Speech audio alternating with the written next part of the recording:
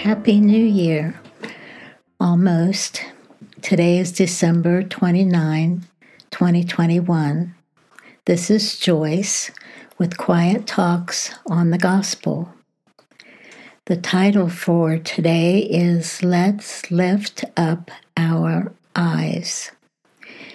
You can find me on my blog at whatwouldAJesusGirlDo.com. I want to read Psalm 121. I know I read it for every funeral that I've done. This is in the NIV. I lift up my eyes to the hills. Where does my help come from?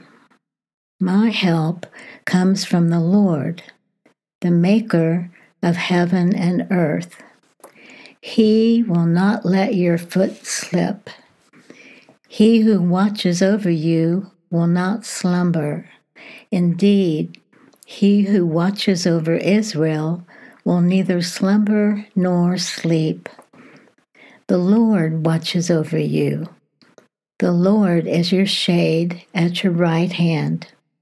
The sun will not harm you by day, nor the moon by night. The Lord will keep you from all harm. He will watch over your life. The Lord will watch over your coming and going, both now and forevermore.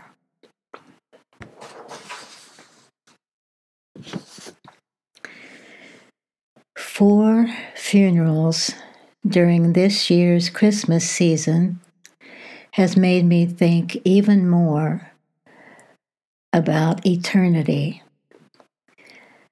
Psalm that I just read has always been a comfort to those who are grieving. One cannot hurry the grieving process. Having watched it take place among hospice patients and their caregivers as a nurse gave added dimension. Also, as a pastor visiting the ill, elderly, and then the family of those who have passed is much appreciated. Grief can begin as soon as a loved one is given a terminal diagnosis. Jesus asked in Matthew 6:27, "Who of you, by worrying, can add a single hour to his life?" So, of course, that includes a loved one's life, doesn't it? As a caregiver, one may be concerned that you could do something wrong to end your loved one's life sooner than it was supposed to be ended. I struggled with that when caring for my former husband with cancer.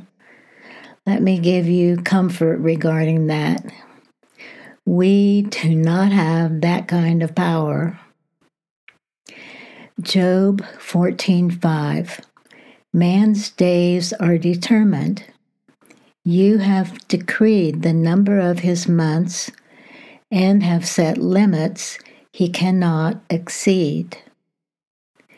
Psalm 139:16b. All the days ordained for me were written in your book before one of them came to be. And of course, we should remember the words of Christ during his temptation. The devil took him to the holy city and had him stand on the highest point of the temple. "If you are the Son of God," he said, "throw yourself down, for it is written, He will command His angels concerning you, and they will lift you up in their hands so that you will not strike your foot against a stone." Jesus answered him, "It is also written, do not put the Lord your God to the test." The Lord knows when our days are up and how it will happen. This past year, someone has put artificial flowers on my side of the gravestone in the cemetery twice. There's probably more by now. Does that mean someone wants me dead? Maybe. But the length of my life is up to God. This blog gives a bio which states, I am not a scholar. Another verse in the Bible includes Isaiah 57:1.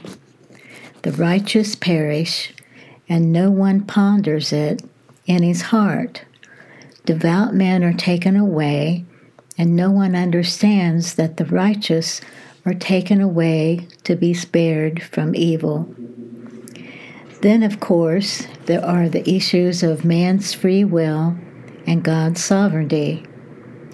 In the end, I will quote what Pastor Frank James said in a meeting a long time ago. We can trust God to do the right thing.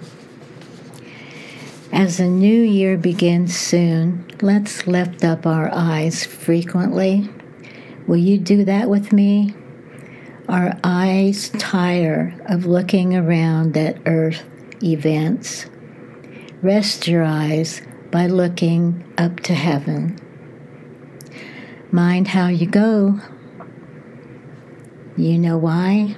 Because God minds how you go, and He knows how you go. Until next year, Lord bless you, keep you. Love and prayers, Joyce.